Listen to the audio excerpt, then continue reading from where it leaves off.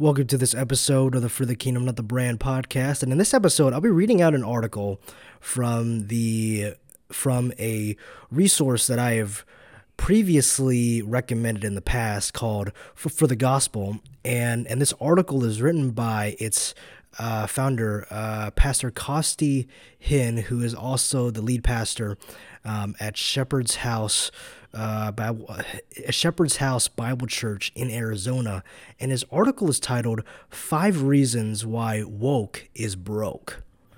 In the past on this podcast, I have addressed the issues of wokeness in modern culture and this concept of social justice and how it is a contradiction to the gospel. I've mentioned it before in how I've read the book Fault Lines by Vodi Bakum, and I've also mentioned the difference between social justice and true justice in my Proverbs 31 Man and Woman episode. And the topic of wokeness, it is heavily attached to the concepts of critical race theory and also intersectionality, which are also heavily prevalent in a lot of sociology and a lot of psychology, and even in my major at UW-Madison, Human Development and Family Studies. And I believe that Costi Hinn in this article really nails down, the 5 reasons why woke is broke. And even still, how it is a major contradiction to what the gospel is and how we are to live out in this world in our lives as Christians. And so I will now narrate the article by Pastor Hinn. Wokeness is not surprising. It is normal behavior for a world filled with sin, but when believers begin to cave to the culture and blow over in the wind of deviant doctrine, that can be surprising, mostly disturbing. If you're not familiar with the baseline definition of wokeness, here is one from Owen Strachan, who wrote Christianity and Wokeness, and he says, wokeness is first and foremost a mindset. In the most specific terms, this means one sees the comprehensive inequity of our social order. It strives to highlight power structures in society that stem from racial privilege. In intellectual terms, wokeness occurs when one embraces the system of thought called critical race theory. CRT teaches that all of societal life is structured along racial power dynamics. According to woke thought leaders, racism is the foundational basis for American structures, and the country was completely designed for white people to rule. Based on what many woke leaders believe and teach, whiteness, quote-unquote, and quote-unquote white supremacy now reigns supreme in all facets of our society. And even if you have no links to racism, white supremacy, or the oppression of blacks, you are complicit if you are white. In a recent Time magazine article by Savala Trepsinski, she explains why all white people are the problem and need to figure out the solution for their white supremacy themselves. Just don't bother asking her how to start addressing the problem.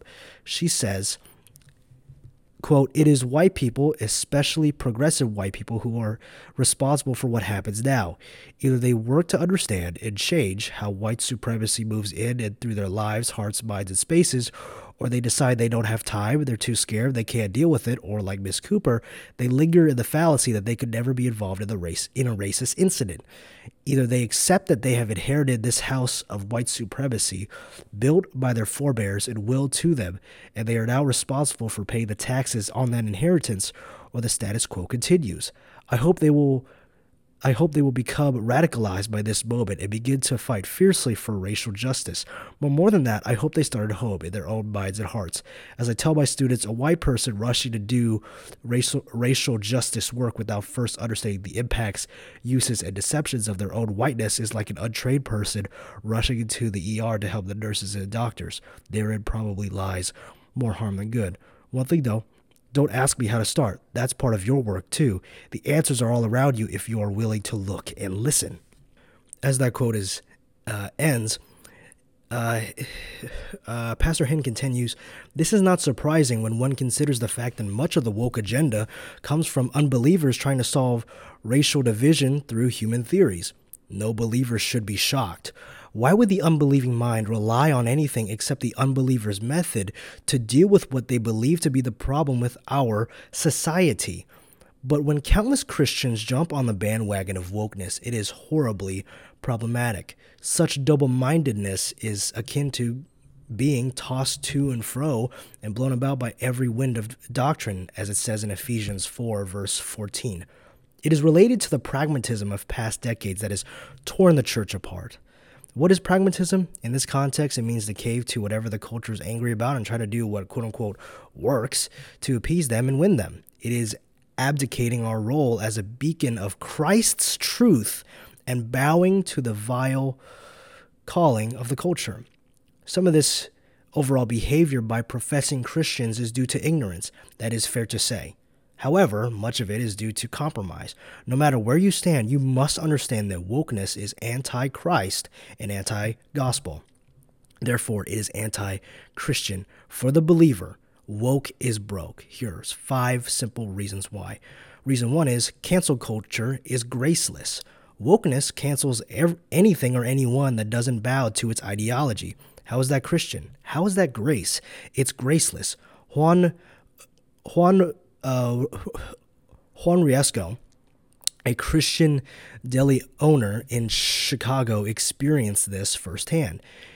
Nini's Deli went from being the top-ranked restaurant in Chicago on Yelp to running for his life. His deli was sponsored by Nike, celebrities wore his swag, and life for his family was everything that an American could dream of from a business standpoint. Then, his Christian faith, biblical view of sexuality and gender, and failure to cave to the demands of the culture made him the favorite target of Black Lives Matter, and they turned him into public enemy number 1. But he was white, right? No. He was part of an immigrant family of Cuban, Mexican, and Lebanese descent. Cancel culture preaches this: believe what we say to believe, or else we will destroy your life. Cancel culture plays God, but Christianity pursues grace. And reason number 2 is victimization is self-righteous vengeance.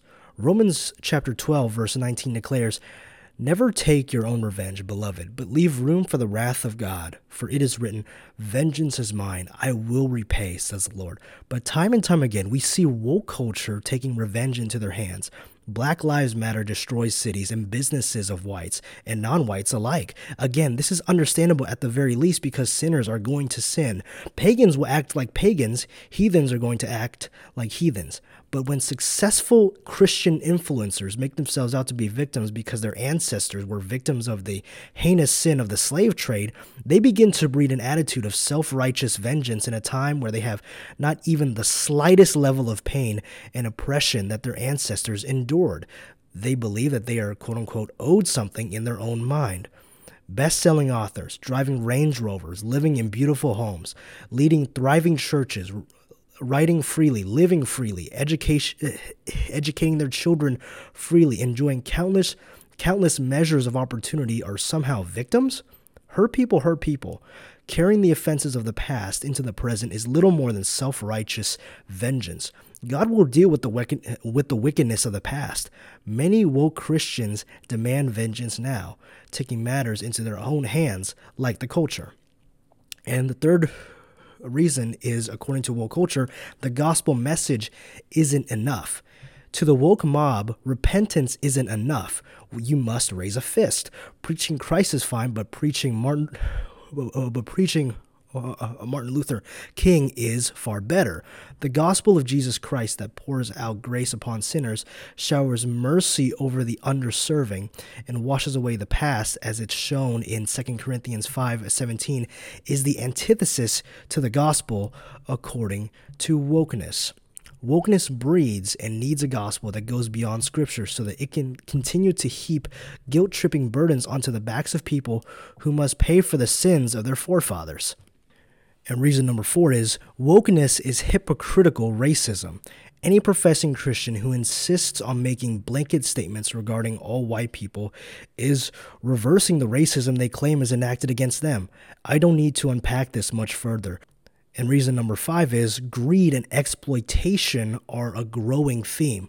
I can't pretend to know every motive of every woke thought leader who professes to be a Christian, but professing Christians should have nothing to do with demands for any kind of reparations or leaders who feed the victim mentality and division in order to get themselves rich. Some appear to be trying to cash in on guilting white people, giving the impression that there is no amount of reparations or repentance that can atone for the sins of the past. Is there any instance in which people, quote unquote, pay for the sins of the past in the New Testament? Do the Jews pay the Gentiles money or vice versa? Does land get exchanged between Ephesian believers and those in Philippi or Corinth because there is a Gentile ancestor once held prejudice towards a Jew? More than that, did this ever happen in the generations that followed? When leaders like Eric Mason promote this sort of eisegetical interpretation and application from an Old Testament text, we can see how convenient woke dreams of land, gold, and glory become gold, hallelujah. For Mason, he feels God, quote unquote, when he's cashing in on white guilt, and many are happy to capitulate to this sort of thinking if it means staying out of the crosshairs of vengeance, hatred, reverse racism, and exploitation of America's past. Wokeness may promise a bounty of cultural approval, a small meal for a bottomless appetite of revenge, and some material assets.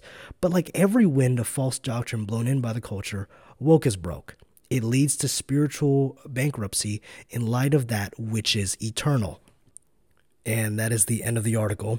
Hopefully this episode has been helpful, especially for those who are looking for some kind of discernment in the midst of the various human ideologies that are being pushed that have some kind of call for unity, but ultimately lead to even more division, and I guess in some sense, as it says in the article, a form of reverse racism. Anyway, I'll catch you guys in the next episode. Peace.